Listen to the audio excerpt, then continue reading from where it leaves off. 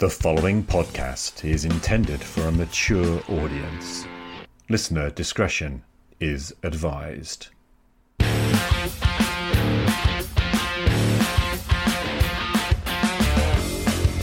Jay's gonna bring me back. Give me a +1 to attack.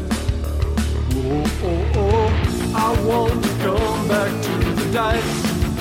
Whoa, oh, oh, oh. I think I need some good advice. I need a roleplay rescue. Oh yeah. I need a roleplay rescue. Oh yeah. Oh yeah. Hello, rescuers. My name's Che Webster, and this is Roleplay Rescue, the podcast about rediscovering our lost role-playing game hobby. This is a bonus episode of the show, hosting an interview with, well, one of the people I find most inspiring in the community today. Peter Laws is an ordained minister with a fascination for the macabre. He's an author, journalist, film critic, public speaker, and regular writer for Fortean Times. He is the creator of the Matt Hunter novel series and the host of the Creepy Cove Community Church podcast, an immersive, horror-themed church service broadcast from the mysterious fishing town of Creepy Cove. Besides from horror, Peter is said to hail from somewhere down south and also enjoys retro TV and Krispy Kreme donuts. Peter's been on the show before, and we had a fantastic conversation about the Satanic Panic back late last year. I asked Peter back on the show, and we had a pretty open conversation on the subject of evil.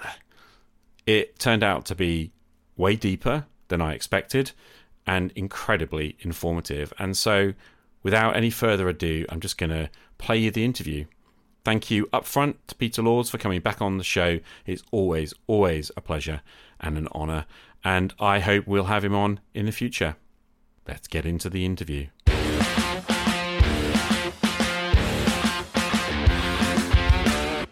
Hi, Peter. Welcome back to Roleplay Rescue. Thanks for coming on the show.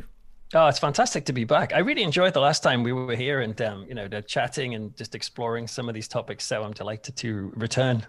Yeah, and I wanted to pick up because we previously talked a little bit about the Satanic Panic and all that sort of stuff. And I thought it might be fun to, connect into a little bit more directly into Dungeons and Dragons kind of culture and try and connect it across to some of your expertise. Obviously, as a person who's immersed in the culture of horror and also many other little things that are related to that. Sure. Where I was coming from is Dungeons and Dragons, when it was originally created in 1974, included 3 character classes. You could play 3 types of character. You could play the fighting man. You could play the magic user, or you could play the cleric. And I always found that quite intriguing. Especially in the game originally, there wasn't a concept of good or evil. There was a concept of law versus chaos. Very much that sort of Jack Vance, I think it is, and similar kind of early pulp. And I kind of thought it would be fun to sort of talk about the relevance of those kind of concepts in what has become, by 2021, an incredibly relativistic society.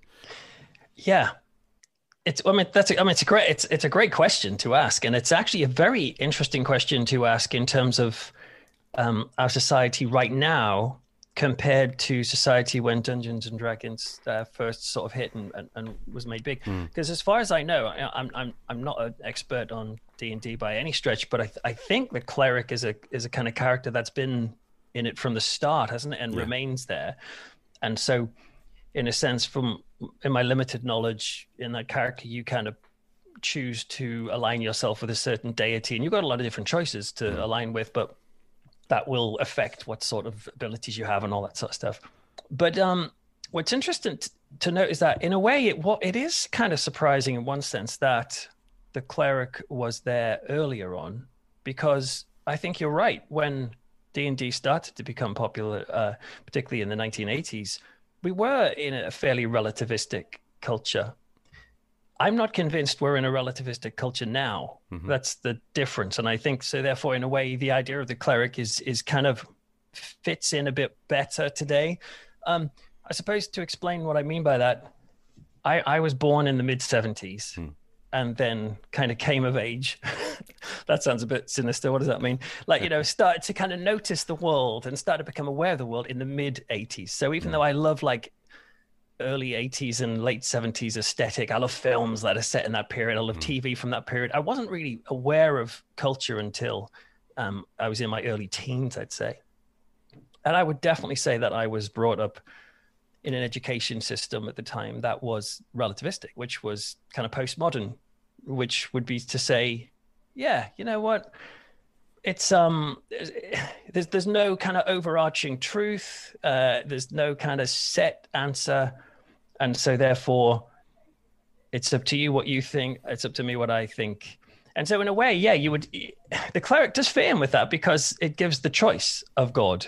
I think it would have been very shocking if they brought the cleric out and he'd been typically Christian, let's say. And he'd say, well, if you choose the cleric, you have to be Christian or you have to be Muslim.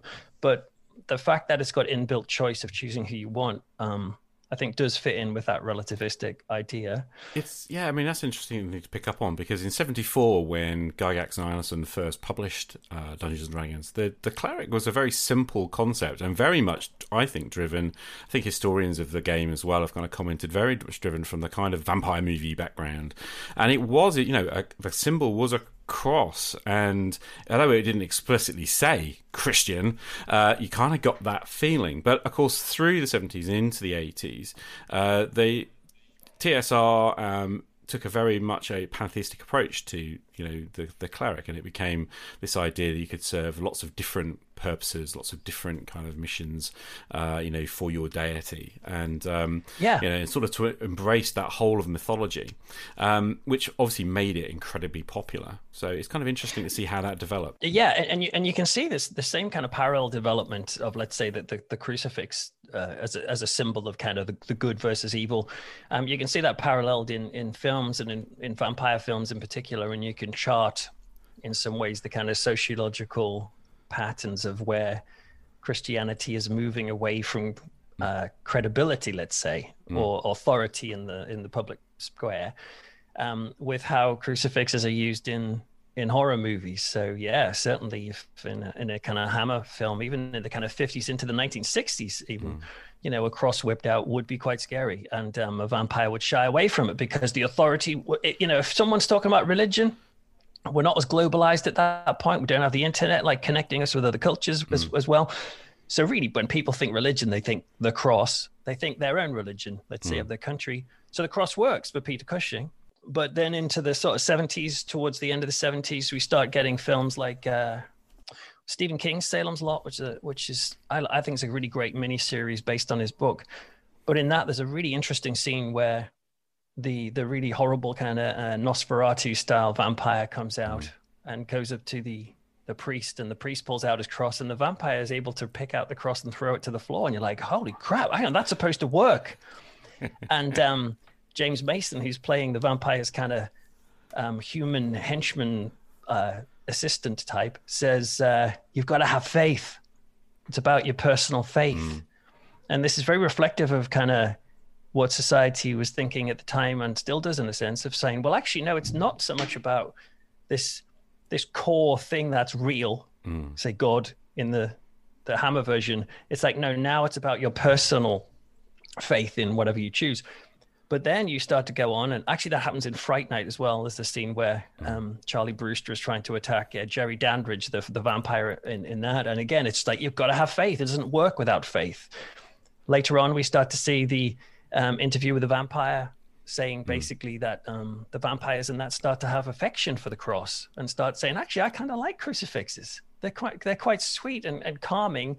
And then you get to Twilight in the kind of 2000s, where the crosses are absent because Christianity is absent. Religion is kind of, who cares about that? And that drifts away. So yes, you can definitely see that. So it's not a surprise to me to see if a cleric in the early versions of Dungeons and Dragons was defined because of his religion by the cross. But I welcome the thought that it's now you can choose, because we're living in a world where everyone's connected. We understand that Christianity is not the only game in town. And so that makes sense to do that. And even I think, as far as I'm aware, you maybe correct me if I'm wrong, isn't it possible to be a cleric, but have your deity to be actually a non-deity, like to have philosophy, let's say, or like absolutely. some sort of, or atheism, I guess. Could that be? Yeah, absolutely. Yeah. I mean, I was actually reading this week, I've been reading a relatively recent release, 2019, the Pathfinder 2nd edition rulebook, contains in its world, they've created a fantasy world called Golarion, and in there, a range of deities, a range of different gods and goddesses, and also philosophies. And there's a section, there's actually directly that, and atheism. There is a kind of Confucian style, Eastern philosophy as well. Yeah. And there is also a couple of different things that are just about a broad kind of acceptance of change in the universe in a sort of very broad idea as well, which is kind of interesting to see these different philosophical patterns coming through. And all of those, you could be a cleric of atheism, oddly. You could be, a champion of atheism in that sense, and sort of draw. I don't know exactly how I guess it. What you're thinking about here is it's your belief in those concepts that actually draws the power and allows you to do incredible things in the game world. Yeah, exactly. But what's very interesting from a kind of philosophical point of view is that the kind of source of power is ironically kind of moving from the deity itself and towards you as the person who has the faith, which unlocks the power of the deity, which in some ways kind of restricts the idea of the deity itself. You'd think like, well, if the god wants to do what he wants to do, he'll just do it. Like, who cares about what his pawn or his PAWN, by the way, his henchman or whatever on Earth will do. It's up to him.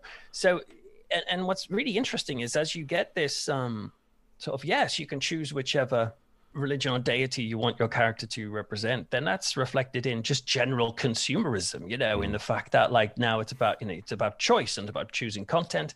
You can walk into Tesco and have an absolute plethora of different types of bread, for example, whereas in the past there may have been only one type of bread. And I think that's great. I mean, that's one of the beauties of living in a kind of globalized world where everything's connected. But there are others, particularly actually of a kind of religious evangelical persuasion, who see this globalization as a threat, because not only are you getting non-American cars or non-American bread in your stores, you're also getting non-American deities in your role-playing games, or just in your life.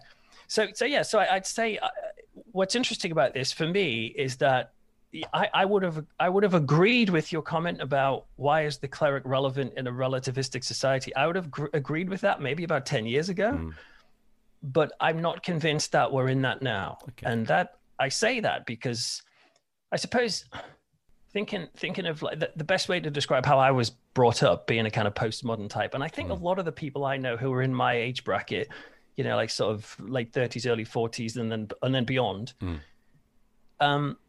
they tend to be fairly postmodern thinkers.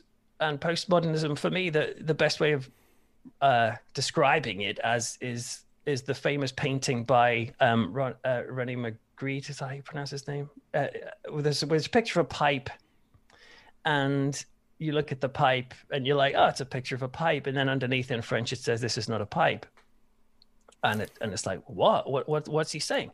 Of course it's a pipe. And the people from the kind of modernist area is like, well, it's a pipe, don't be so stupid. But he was making a very good point in that actually it's a picture of a pipe.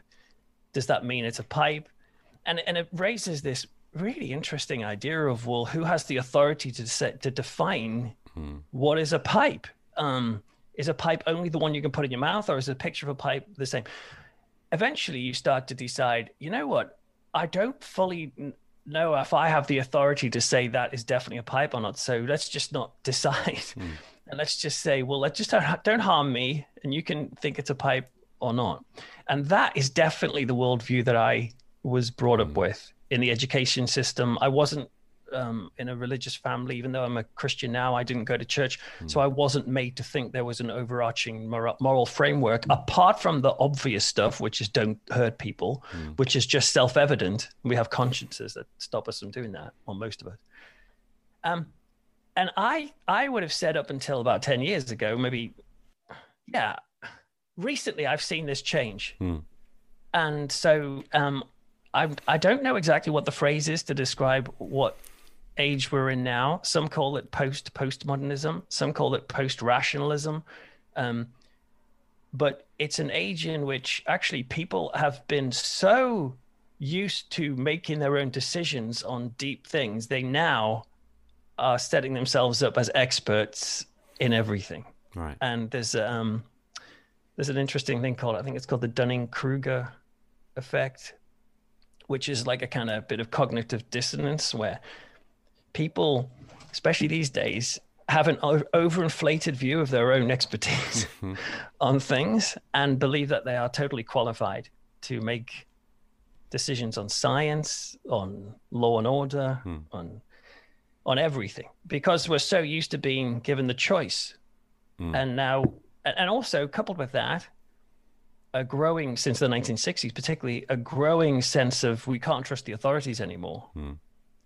And so today, what you actually find, I think, this is in my observation, is we're living in a society where people are getting more and more tribalistic and more willing to say, no, it's not relativism anymore. It's not that your choice is fine and my choice is fine. Let's just not hurt each other. It's more like, you're wrong. And you're so wrong, I need to shut you up or cancel you, let's say, or you're wrong that we need to ban you or that sort of thing. And I'm not talking about, by the way, I'm not trying to defend hardcore conservatives against liberals or liberals against I'm just saying everywhere there's this kind of dropping into tribalism, and actually there was a time growing up where people would have been not that bothered, I think, about getting into big arguments about things, whereas now people are really bothered about stating their truth.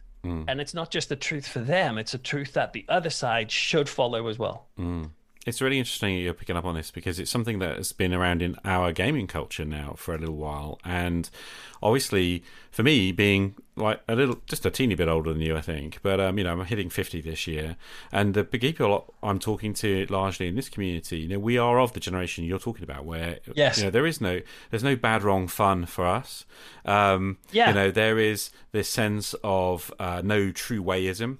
These phrases actually come from the late 1970s hobby culture. They were in the science fiction fandom at that time as well. This idea of don't tell us how to do it. Everyone does their own thing. We'll respect that and we'll enjoy it. We're running up against a generation that is starting to say, no, what you're doing is wrong. What you're talking about is wrong. And this is blown up in all sorts of ways. The portrayal of orcs as evil, for example, as if it was some form of, and the dialogue has become, this is some form of racism. This is actually like the personification of racism, or, these kinds of issues are sort of being churned up recently. And for us, it's bewildering. I have to be honest. I sit here and I'm kind of like, huh? What? When did that happen?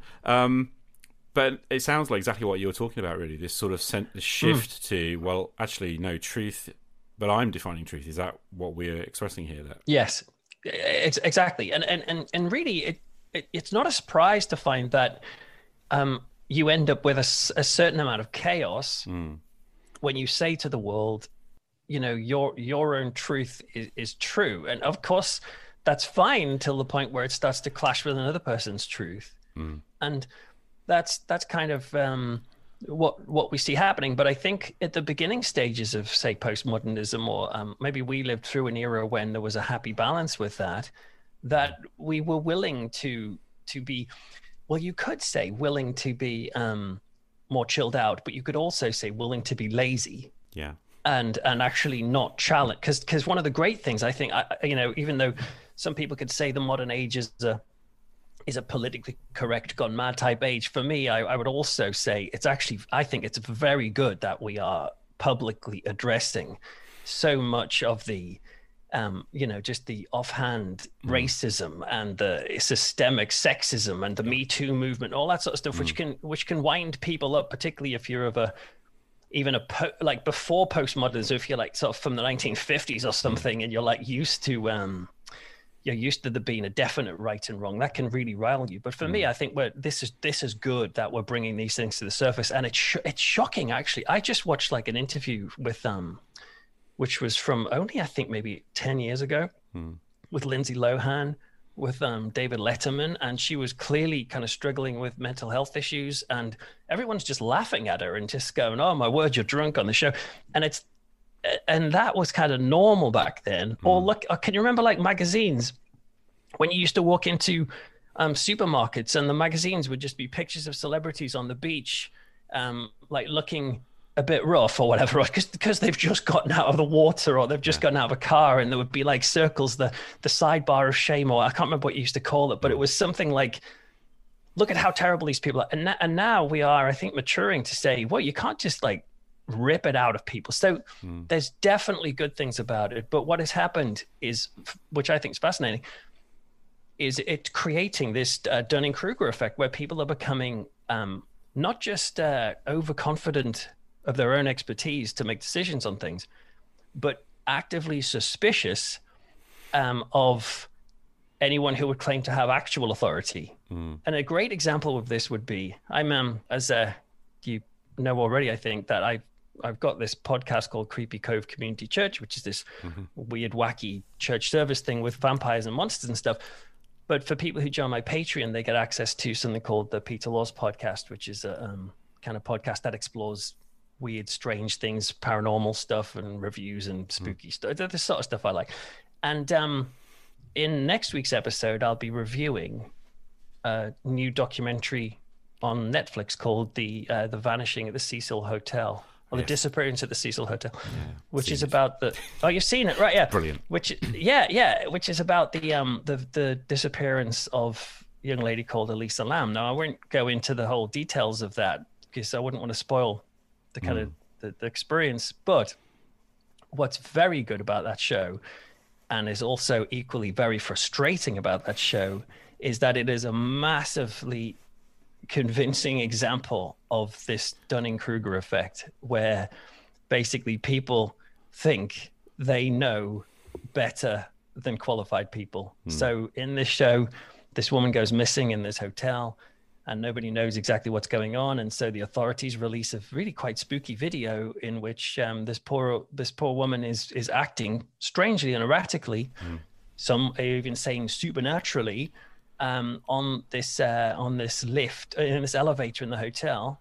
And because the authorities there couldn't find any evidence of what to work out where she'd gone, they released this video, and then it enters the so-called web sleuths, or the social media detectives, who start to investigate this alongside the official people, and they come to conclusions which are, well, some of them are very outlandish and some of them are quite interesting, but the point is their confidence. And so their confidence in their own opinions becomes overinflated, even to the point where, so for example, at one point the autopsy results come out, and again I won't say what it is, but when they come out, you'll see, like in the documentary, they'll show clips of these web sleuths saying, well, I'm sorry, but I just do not agree with what the coroner's verdict on this, because I have researched this for hundreds of hours. Yeah. And of course, so in their heads, they think research is basically watching a lot of stuff online and discussing things in forums. And that can be a form of research, and just totally not appreciating that they might not have all of the details, and that the authorities, in inverted commas, may have details that haven't been released to the public. But and so it leads to a suspicion of authority. So I don't know if you can tell where I'm at with this, but what I'm saying, it's the same principle. It's the principle of saying everyone has their own authority and can choose it. Like if you're a cleric, you can choose whatever you want to be. It's like that, and that can be a really wonderful, beautiful thing. But at the same time, it can be very dangerous when it becomes, well, everyone else's authority is trash, and if it doesn't fit with my narrative, I'm going to ignore it, or even actively say, like at one point, some of these web sleuths, because they don't agree with some of the conclusions where the detectives have, they jump straight into conspiracy and start saying, well, so the LAPD are covering something up, and the hotel are involved, and the coroner's office are involved, and even the janitor who found they're all involved. And you see it with the coronavirus, you see it with the like pandemic hoax, or the so this is what can happen. In this is why I'm saying I'm not convinced we're living in a relativistic society, because if we were, we'd probably even be more lazy. We'd probably be saying, oh, well, you can think that, but like, that's not what I think. But no, we're saying, no, this is my truth. Not tell me yours. This is my truth, and accept mine and forget yours. It's interesting to pick up, really, and it sort of segues into starting to talk about the concept of evil. Speaking as a teacher of philosophy and ethics, I teach high school kids and A-level. So this is something we talk about, and the kind of what is evil, if you like, as a starting point. And obviously, what you're starting to talk about there is evil, I think, being defined perhaps a little bit more like the Vienna Circle. I think it's Aya, can't remember how you pronounce it, who said that evil is a label we stick on things we don't like and we shriek about. We kind of go, I don't like that, that's evil. Yeah. As opposed to that very, if you go right back to the sort of medieval period and beyond, the idea is evil is something that defies the will of God, or goes against this kind of standard, the commandments of God, or what have you. Yeah. And obviously, in between, there are all sorts of different approaches that have been taken over the years to talk about what defines evil. So, are you therefore suggesting that in sort of the modern world, we've come to a point where I would be in a person who would define what is good, what is evil, and that would be a kind of my personal kind of truth, and I would then project that out into the world and sort of challenge others to stand aside from those bad things. Is that the vision that you think people have? Well, I think, I do think people have, kind of, it's not always black and white, but it, in some ways these days it's getting more and more black and white, in a case of saying like, well, you're wrong and I'm right, or, you're evil and I'm good. And that, I think, is a massive oversimplification of situations, because really I think things are way more complicated than that. Yeah. But actually, it's quite difficult for the human psyche to get your head around the idea of what really happens in life. And funnily enough, it's one of the reasons why, sorry to go back to the Elisa Lam thing, but it is relevant to say, it's one of the reasons why the people on the internet particularly struggled with the reality of that situation, because the reality is just far more real, but obviously, but it's real, and it's sad, and it's in some ways mundane, and horrifying, and it's not the big massive conspiracy that maybe people were hoping for. And it's very interesting and I think the reason people hope for a massive conspiracy, or they hope for like a monster or like supernatural explanation, or a monstrous foreign entity to come into the situation and against the innocent person, is because this sort of straightforward black and white thinking is just easier for us to process. Yeah, it's much easier for us to say, oh well, that's the baddie, that's the goodie. But reality, I think, is not always like that. I think reality is often very frustratingly gray, and that is really hard to deal with.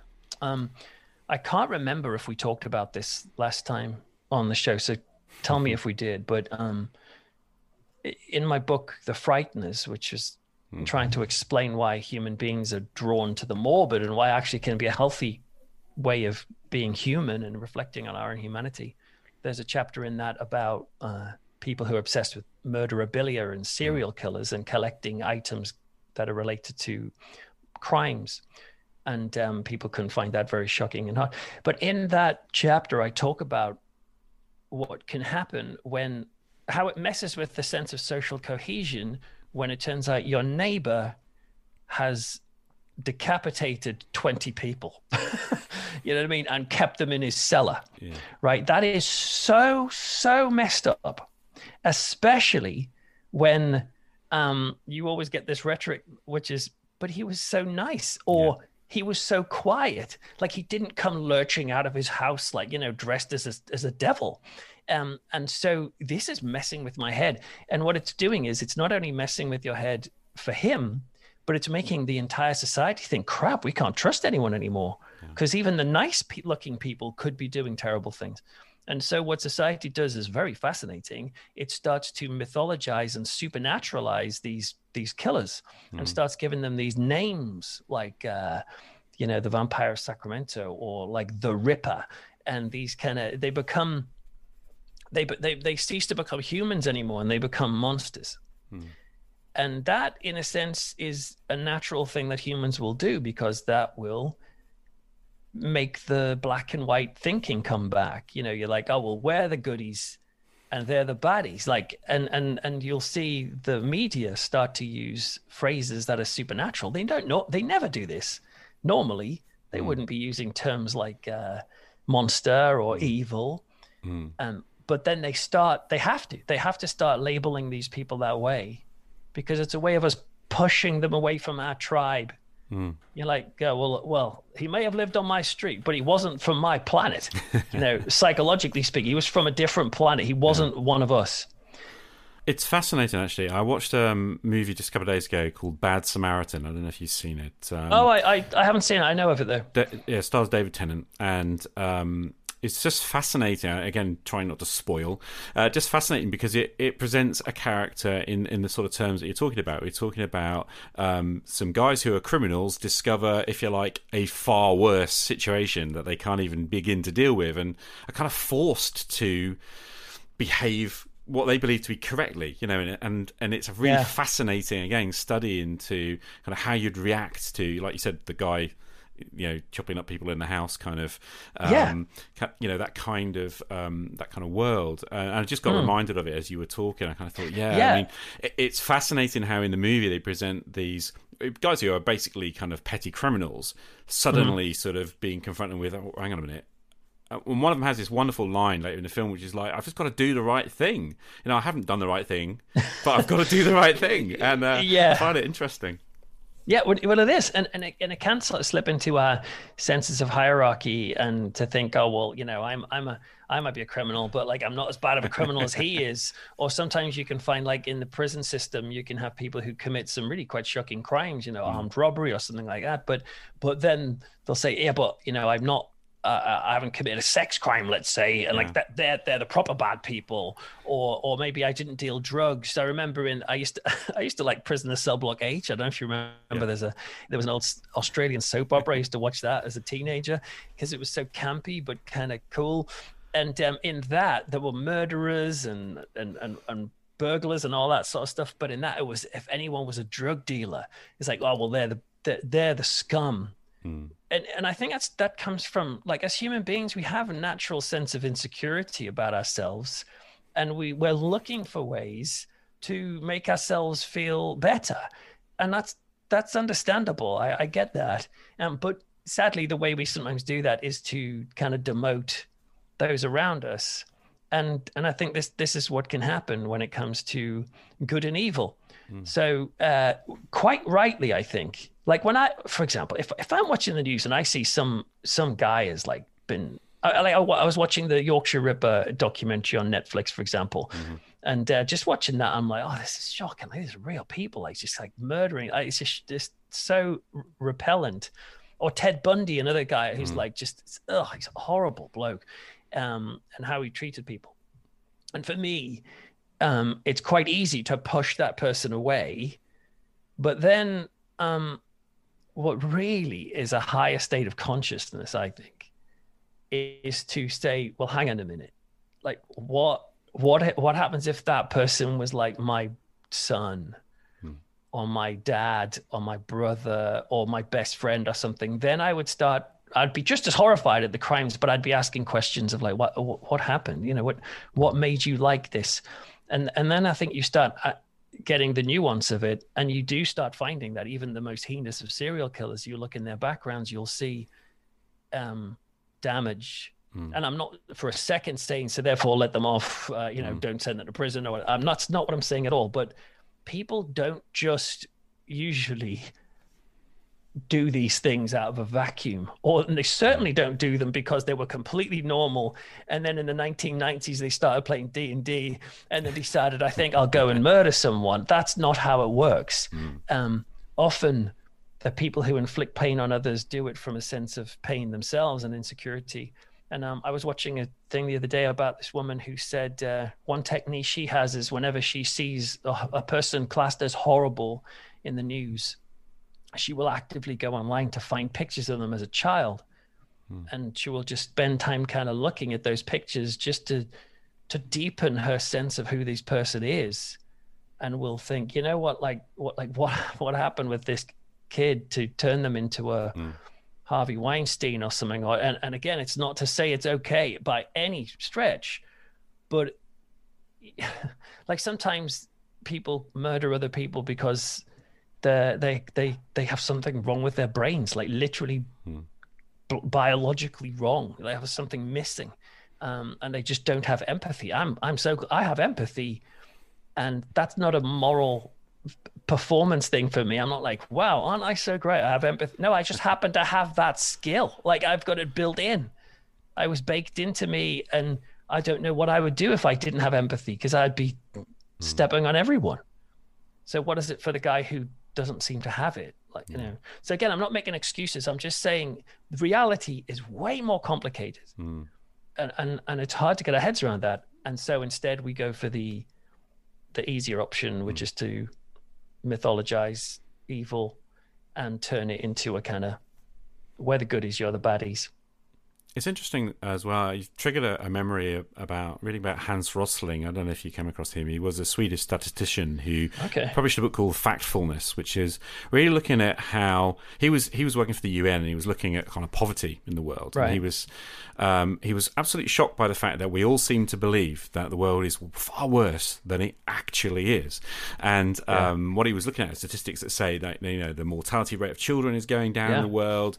You know, people are becoming broadly richer. You know, the more and more people are in what he would the middle income around the world, which is far lower than ours, it has to be said. But nonetheless, this thought of like there are poor people and there are rich people, he was this false dichotomy that he was talking about, and he suggested breaking that into 4 categories. Right. You know, you've got the very richest, the very poorest, and then 2 bits in the middle, because it helped people to sort of see how we were moving from, you know, groups of people, countries, whatever, you know, we're moving from one of these states to another, and he picked up on some really interesting stuff, like looking at mode of transport, for example. So the very poorest people in the world walk. You know, the next level was kind of like maybe they've got a bike, you know, a push bike, a cycle. The next level, they've got a car, but it's probably a bit of an old one, you know. And then obviously the richest people are driving around in the latest cars, you know. And he's sort of saying that's a way of visualizing how it is in the world. And did you know most people are driving around in cars? And they might not be whizzy and newest, but they're driving around in cars. And most people on the planet are doing it. And of course, what he brought home was this sense of, actually, it's a more nuanced world, but that's actually a better world because we look at the nuance. Yeah, I'd agree with him. And it ties in with another author called Steve Pinker, who wrote a book called The Better Angels of Our Nature. And he also talks about this to say the perception, particularly in the media, but just in general, really, and especially in kind of religious communities, Christian evangelical communities in particular, the perception is the world is getting worse, and we're moving into a time of, you know, almost like the end times, because there's more corruption, there's more murder, there's more this. But actually, statistically speaking, we're living in almost like a golden age. Where more people are educated, more people are being fed. Even, you know, an example would be, I think it was in my lifetime when it was still legal for a husband to rape his wife. That is now illegal. But for me to think like, oh my goodness, like in my own lifetime, that was okay. Or I think it was up until 2004, there was a very prominent Christian college in America. I can't remember the name offhand. But this college, you weren't allowed to date someone outside of your race up until 2004, right? This is recent. It was illegal to be gay, you know, not that long ago. So we have definitely moved into a better age, really, in practice, I think. But others will look at this and say, we don't have prayer in schools, or we have gay marriage. You know, people who are against that. I'm not, but if they were, you know, and see all of these as a sign of the end, and would probably see the thing that started that was the shifting of authority and saying, okay, now it's up for you to decide which deity you align with. And they say, you know, just to go back to the D&D thing, and they would probably see that as that's one of the dangers of Dungeons and Dragons. You know, it allows you to choose the source of your supernatural power. For me, I'd have no problem with that because I think the concept of God is much bigger. But for the more specific looking religious people out there, then yeah, it would be that would be a sign of the end, I guess. And they believe that's what's happening, that the world is slowly winding into chaos when it's getting better. I'm minded of one of the questions I wrote down before we started this, which is why good and evil is still kind of a thing, if you like, in our society. We've debunked the relativistic bit. Okay, fine. But actually, films full of good and evil. Are we suggesting, because the conversation we seem to be having seems to be suggesting this is a oversimplification because it makes us feel more comfortable, that we would invoke like the idea of the demonic, which is evil, that which is devilish, as a deliberate way of pushing away those things we don't really want to face. Yeah, I think there's part of that. Yeah, but I suppose this is why I'm glad we talked about the relativism thing earlier, because if you remember, I was saying I was brought up in that kind of system. So I am a naturally kind of relativistic thinker. So when it comes to this topic of, let's say, demons, devils, and the existence of actual personified evil, I am not sure what the answer is on it. And some people would be frustrated with that, but I'm comfortable to say that, for example, the Bible does talk about things to do with like a demonic realm. But for some Christians, they would just straight up say, we are in a daily battle with a kind of spiritual warfare against satanic forces. Whereas I am open to the possibility of that, but I'm also open to the possibility that that symbols of the demons and the devil within the Bible are maybe about kind of a metaphor for our own dealings with temptation and selfishness and hurting other people. And some people would look at me and say, that's so ridiculous. How can you believe that? And I'm saying I don't know. And I think it's possible that there is some sort of thing as personified evil. But actually, when you look at biblically, let's say, you forget, even though the Bible does talk about demons, let's put it that way, we have got like 2,000 years of cultural history which have informed our view of what we think the Bible says. But if you actually look at the Bible, without that, or try to put that aside, you'll find that actually what you think is demonic or is the devil may not be. So an example would be, if you ask many people, you'd say, well, who tempted Adam and Eve in the Garden of Eden? And most people would say, well, Satan. Or they would say, well, that Satan in the form of a serpent. But if you if you just read the book of Genesis, it doesn't say that. It just says a serpent tempts them. And it says it was the cleverest animal that, God had made, but it doesn't specifically say it's the devil. And in fact, many scholars would say, like the early church, and particularly in Judaism, they wouldn't have been thinking in terms of a personified devil. In fact, in the Old Testament, what Christians would call it, whereas if you're Jewish, you'd say, well, that's the Hebrew Bible.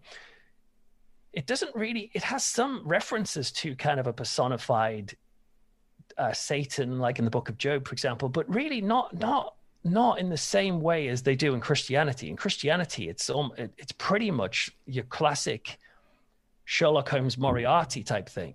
You've got, God on one hand, who's the good guy, and then you've got this autonomous, independent baddie on the other. And this is the narrative that haunts our entire culture. Our gaming and our videos, films and what we're watching. It's that cosmic struggle between a kind of yin and yang type thing. But that's not necessarily what the Judaism were thinking when it comes to the devil. They were seeing more like, if Satan is in the Old Testament or the Hebrew Bible, he is kind of like not autonomous or independent. He is being used by God for certain purposes. So in the book of Job, for example, the devil basically says, oh, Job is is so on fire for you. He's like, he's always praying. He never does anything wrong. I think it's just because he's got such a great life. So can you give me permission to basically screw his life up? And let's see if he still worships you. And God says, yeah, all right then. So he gives permission to this devil. It's under his sanction to start doing some really crappy things and horrible things to Job. And Job goes through death of his family and disease and all that, and at the end he's devastated, but he still worships God, you know. So this is the story of that. But it's really later places, works like John Milton, Paradise Lost, where we start to see oh no, there was an actual personified force of evil in the garden. And that's what informs our views of good and evil today. All I'm saying is that I think it's a bit gray. It's quite possible there are such things as, dark forces out there. And I know people who said they've experienced those things, but I do get a bit reluctant when people start labeling other things as evil, particularly when it's people, particularly when it's saying like, oh, well, that person over there, he's evil because he did that. And I'm like, the act they did was, I would be happy to say that was evil, but what has gone in their life to make them think that was okay to do that? So yeah, I think for a postmodern thinker, I'm quite chilled out a bit at the grayness, and that's why maybe a lot of the people who maybe listen to your show and were introduced to D&D in the 80s, in the 90s, they're living game. They're playing games in which multiple possibilities happen, and they're quite chilled out about that, and even find it quite interesting. But not everyone is like that. No, absolutely, and I think it's kind of fascinating to hear you talking about that. A couple of things that just pinged in my mind from my Hebraic studies back at university. Talking about. I remember reading, and I might be wrong, but I think because it's 30 years ago, but I believe that there's the use of the word, Satan or Shaitan is an idea of the sort of the one that makes you slip up or the one that trips you up. Yeah. And it's kind of relates in Christianity to that idea of, that Jesus becomes the stone that makes one stumble as well, which is kind of really interesting for me. There's this idea that actually there's something placed in your path, and if someone becomes a barrier to you, and your relationship with God, then actually that's an issue that you kind of you need to face up to and deal with. But actually that in that sense, anyone and any situation could become that kind of barrier, that kind of difficulty for you. Yeah. And I always thought that was kind of interesting when I was reading back then, and also reading Genesis. The idea that I think a lot of older thinkers had this idea that the Garden of Eden story is a fall from naivety, a fall from innocence into. And I guess that's the way Milton ended up trying to paint it as well, wasn't it? But in a personified way. And I always found that interesting as well. This idea that as human beings, maybe we became more self-aware, and we became able to make this judgment between good and evil as it's placed in the story. But actually, that's perhaps it's just a growth of our own consciousness. You could say a growth of our own consciousness, or you could say it's like, just as you said, that it could be like one of the earliest examples of this Dunning-Kruger effect, in that basically us being overqualified, thinking we're more qualified than we are. So for example, the classic reading of Genesis is to say, well, okay, Adam and Eve were tricked by the devil, and now they know the difference between objective good and evil, and they've discovered that they're on the evil side, let's say, or they've been put on the evil side. That's one way of interpreting it. The other is to say God did not want them to eat of the apple. Whether this is allegorical or an actual thing, that's an whole other debate. But whatever the case, he did not want them to eat the apple, not because they were suddenly going to discover the ability to discern between good and evil, but that they were suddenly going to start making judgments about good and evil when they were not qualified to do that.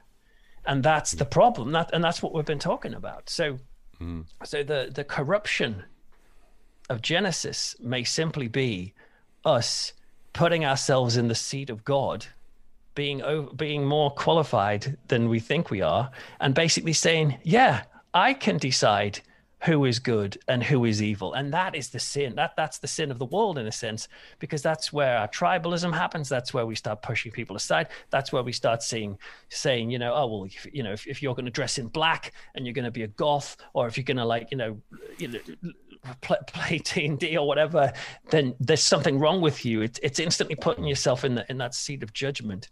So there is that is one way of interpreting this good and evil thing.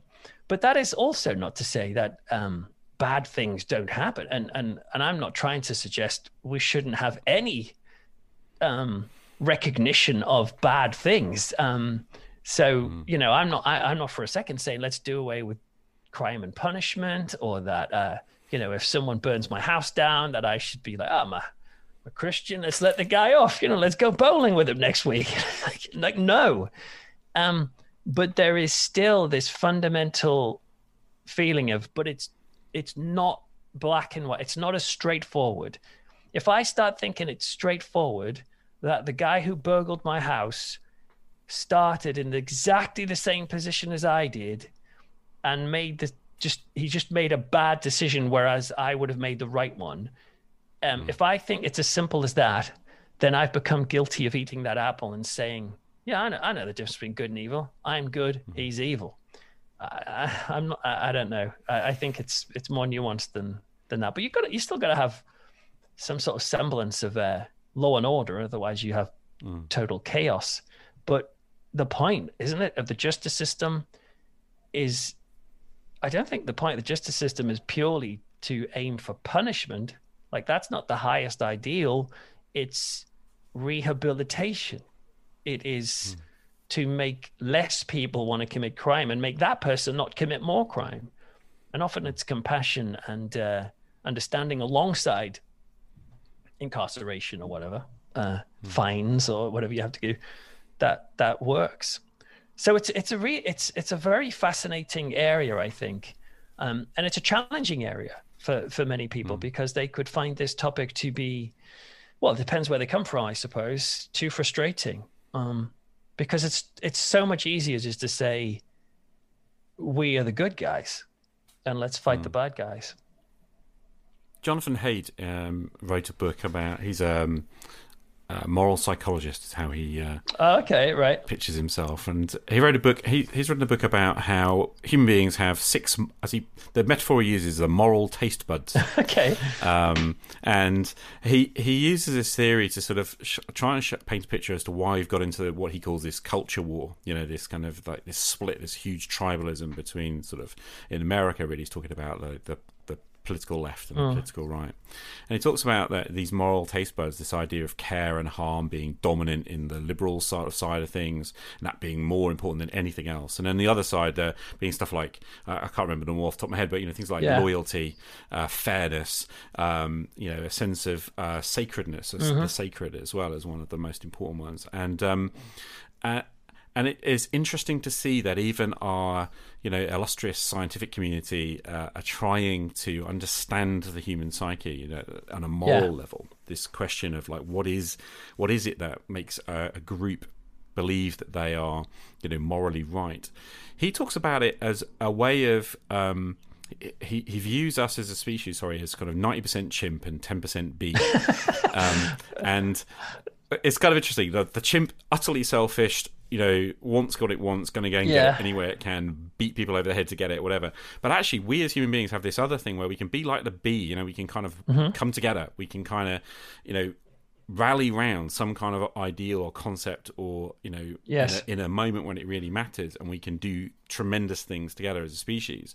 And of course, a great example of that here in the UK in the last year has probably been that first lockdown period where people complied and people came together, and there was that great sense of, right, we're going to try and stop the NHS becoming overwhelmed and all of that, and all of the clapping and all that. The Americans who are listening to this probably have no idea what I'm talking about. But his thing here is that if you can activate those moral taste buds, if you can activate them in enough people in a broad enough kind of sense, you can draw people together and you can kind of give them that activation.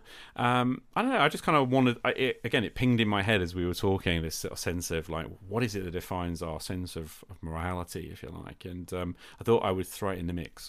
Thoughts? Well, no, I think it's a good thing to throw in because it makes me think of the thing that brings people together in the first lockdown, for example, is actually the changing of roles of the enemy. So if you have a system which is just pure black and white and it's goodies versus baddies, as soon as you put in an external enemy who for that time being is worse than the enemy you've been arguing with before, then you join forces with the other, just even from an evolutionary perspective, it makes sense for us tribes to get together. We were arguing the other day about who gets access to the river or whatever, but now there's zombies coming over the hill. Let's just forget that. Let's fight together and maybe even become friends. And so this idea of an external enemy coming in, it happens. So you find in times of war, I've met people who lived through World War II, for example, who will describe it in kind of Dickensian terms as like the best of times and the worst of times. Like it was absolutely horrible, but there was something amazing about the kind of camaraderie between people. And why was that? It's because you're fighting a bigger enemy. And in one sense, that's great, but it still falls into the same trap of saying, so we can only feel comfortable as long as the baddie's out there. And this is why, this is what I quite like about being a Christian. And some people would say, well, why, if you're not sure about like the existence of evil, why can you be sure about the existence of good? And that's because I encounter good all the time.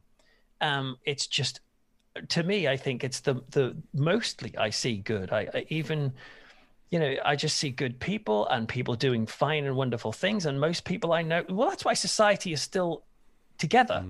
That's why, has anyone broken into your house to steal your food this week? No, probably never, because we haven't got to that sense of chaos yet. Well, hopefully never. And actually society holds together quite well because people fundamentally are, caring unless they're thrown into a desperate situation. And I just think good exists. And I think like that's self-evident. So most people feel good about doing something nice for another person and may feel guilty about, help the old lady cross the road. And she tearfully says to you, young man, that means a lot to me. Thank you. You walk away from that going like, yeah, that's pretty cool. I feel good about that. You push the old lady over in the queue because you're just desperate to buy your, copy of Viz. And you're like, get out of the way, old lady. Poof, push her over. And she's on the floor gasping. You're like, oh, crap, I shouldn't have done that. Most people have that. I guess most people have that conscience in them. And this just keeps being repeated over and over again. Like this feeling of like there's a conscience in there somewhere. And one person could say, well, that's just pure evolution. It's just kind of protecting our tribe or protecting those that we love. Me, I'm open to the possibility that sense of goodness may come from somewhere else.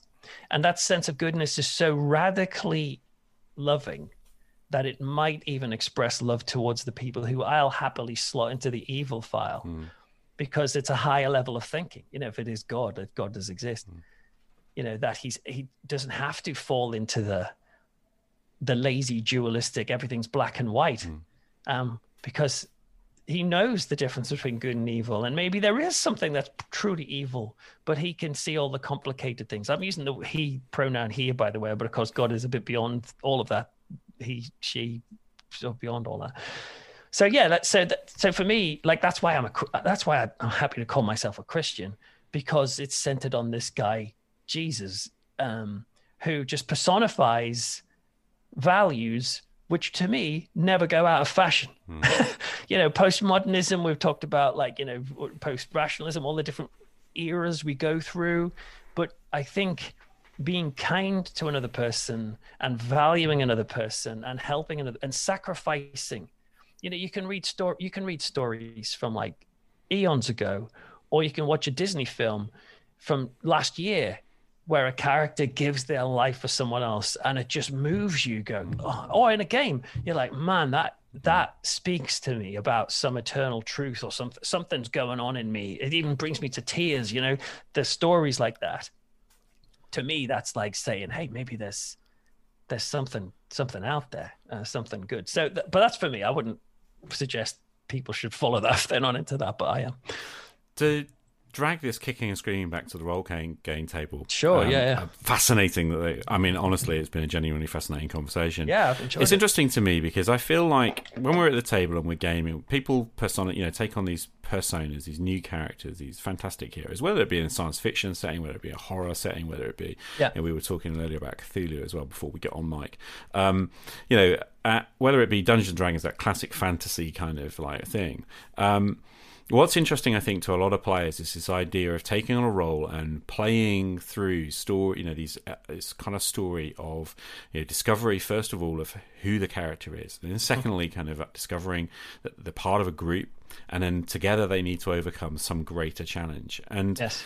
I guess in gaming we have this tendency to throw the demonic, the devilish, the monstrous there as a very obvious kind of opponent, a very obvious, these are the bad guys. Whether it be zombies coming out of the cellar, whether it be the demons in a fantasy realm, whether it actually just be the alien species invading we don't understand and we just we don't get them at all, they're trying to kill us.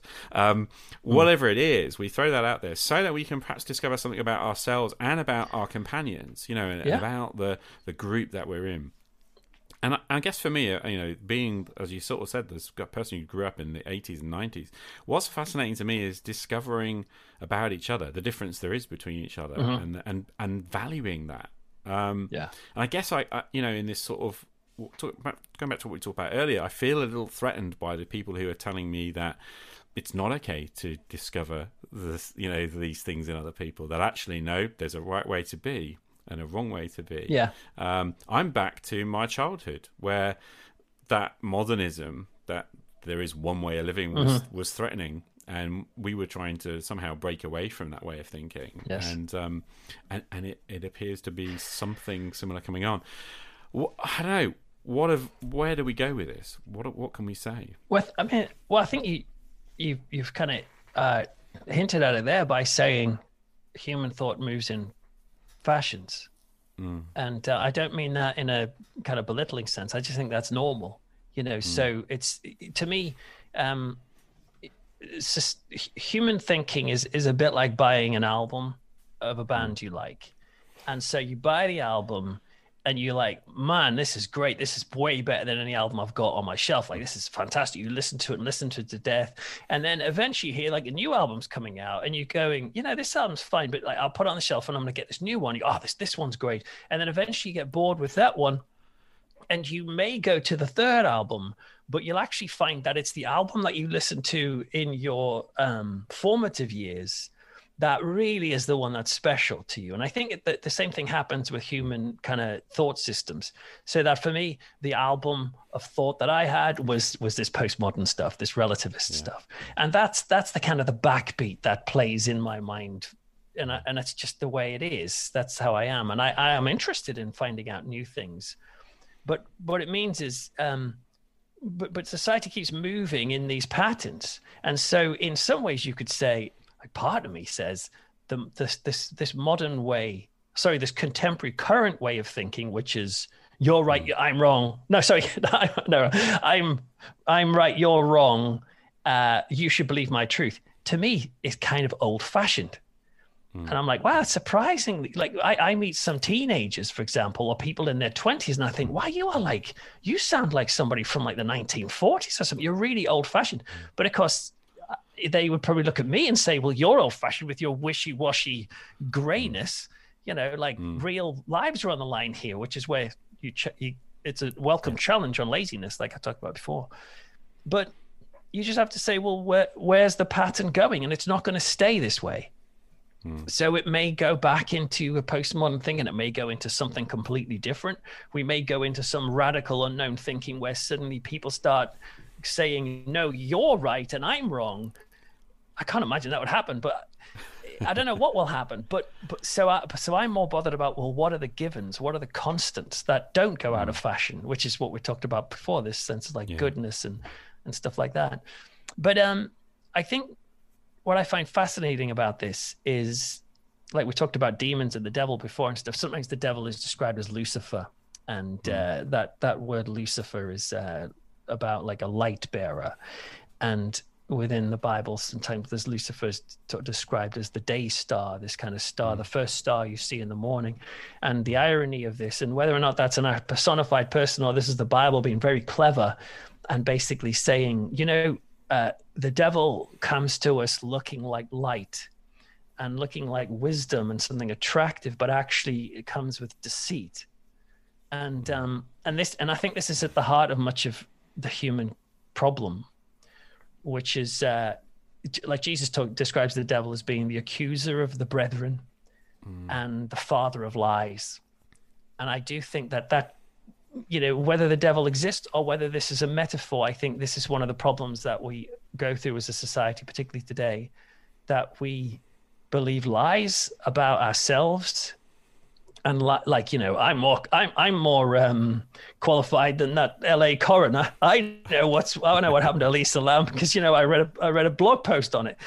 That's just a lie. Or like serious lies about you are worthless. You will never amount to anything. And this is where you get onto the accuser of the brethren. That this constant negativity. Like you're a piece of crap, or like you're not as good as your brother, or you're not. You'll never be successful, or look at just this, or you're ugly. This sort of relentless stuff. This is where I'd say Satan really is at work. And it doesn't even. In some ways, it doesn't matter if it's real or personified evil or it's just a thing, but the Bible says it can come as light. So at the beginning you can sit there thinking, well, it's just true, isn't it? I'm a piece of crap. And I'm just going to have to accept that, which is where this radical voice comes in and says, don't believe that. That's not what you are.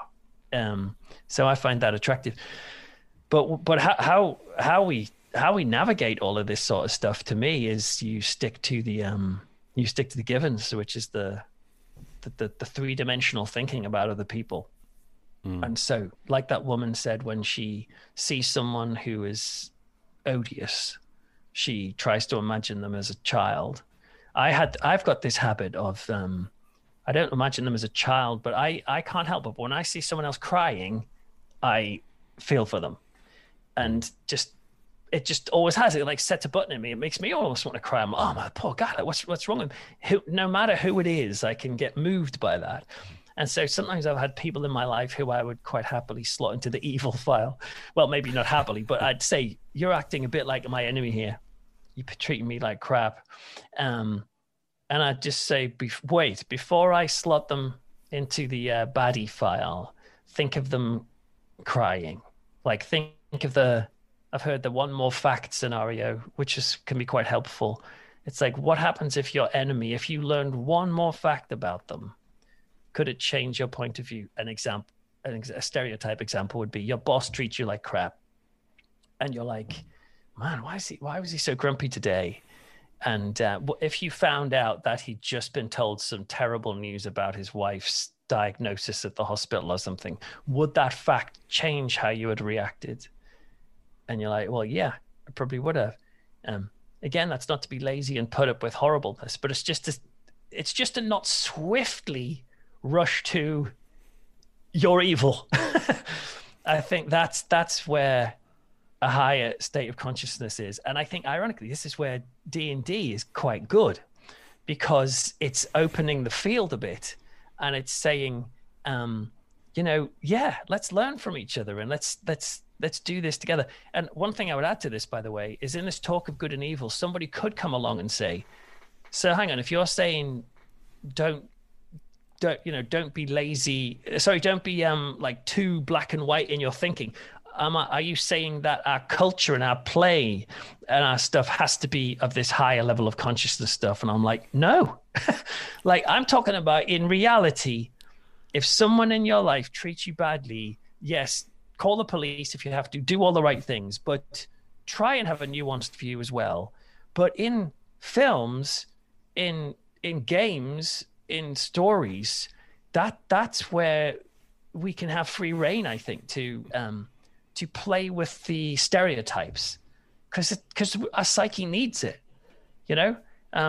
I think it would be so boring if every horror film I watched, the killer was understandable. like, this is what I didn't like about, sorry to rant here, but like Halloween, I love the original Halloween by John Carpenter. The Rob Zombie version was okay, and some people really like it. I didn't really like it that much because it started to explain the background of Michael Myers, this killer, and you could almost have sympathy with him. You could say that's a higher level of consciousness approach to art, but I'm like, I don't want that. I want Michael Myers to be this pure evil force that's just killing people. And I do think we need that. I do think we have to have some generic stuff. And ultimately, even if you and your friends or people listening to this are playing games in which they're doing evil acts, I don't know, like, yes, I've just slaughtered a whole village. Who cares? You know what I mean? I killed a baby this morning because my deity demanded me to do that. And that's just the way it rolls. You know, you could say that you can't equate that with that in real life because it's fiction. And actually, the emotion involved in that is not delight in killing a whole village. It's just the adventure of a made-up game. And the adventure bit is actually still a positive emotion. So yeah, I wouldn't want to suggest, if you want to kind of be honorable and stuff and do the right thing, that play has to become really vanilla. No, like do whatever you like, but you have to recognize when play is not play and it's real life, and that's when you start treating people well. Peter Laws, thank you so much for your time today. Brilliant conversation. Yeah, that was so interesting. We went into all sorts of areas there, so thank you for having me once again. You're very welcome. And you're going to have to just update us. How's Creepy Cove? Oh yeah, Creepy Cove is still going well, thank you. Getting lots of new people listening to it, which is encouraging, and it's been fantastic. So we're just in the process of, I was just recording an episode today. I think Buffy from Buffy the Vampire Slayer is going to be in this one.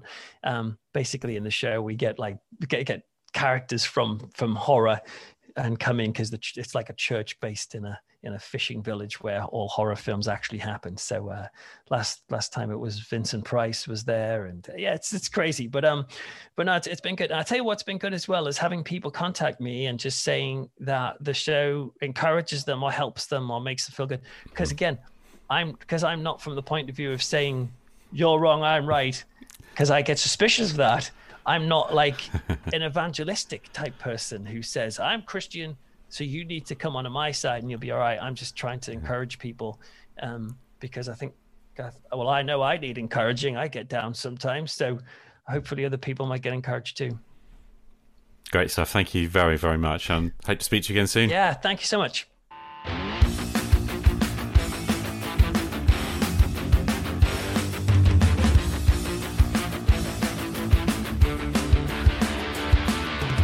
I hope you enjoyed this episode of Roleplay Rescue. Thanks for listening, and I hope you'll hop online and check out Peter's own podcast at creepycove.com. Big thanks once again to Peter Laws for willingly crossing the podosphere and doing the interview. It was genuinely a great chat, and I enjoyed our discussion very, very much. Thank you, Peter. Don't forget that if you did enjoy listening to Peter, it's great if you can consider sharing the episode on social media. I'm Che Webster.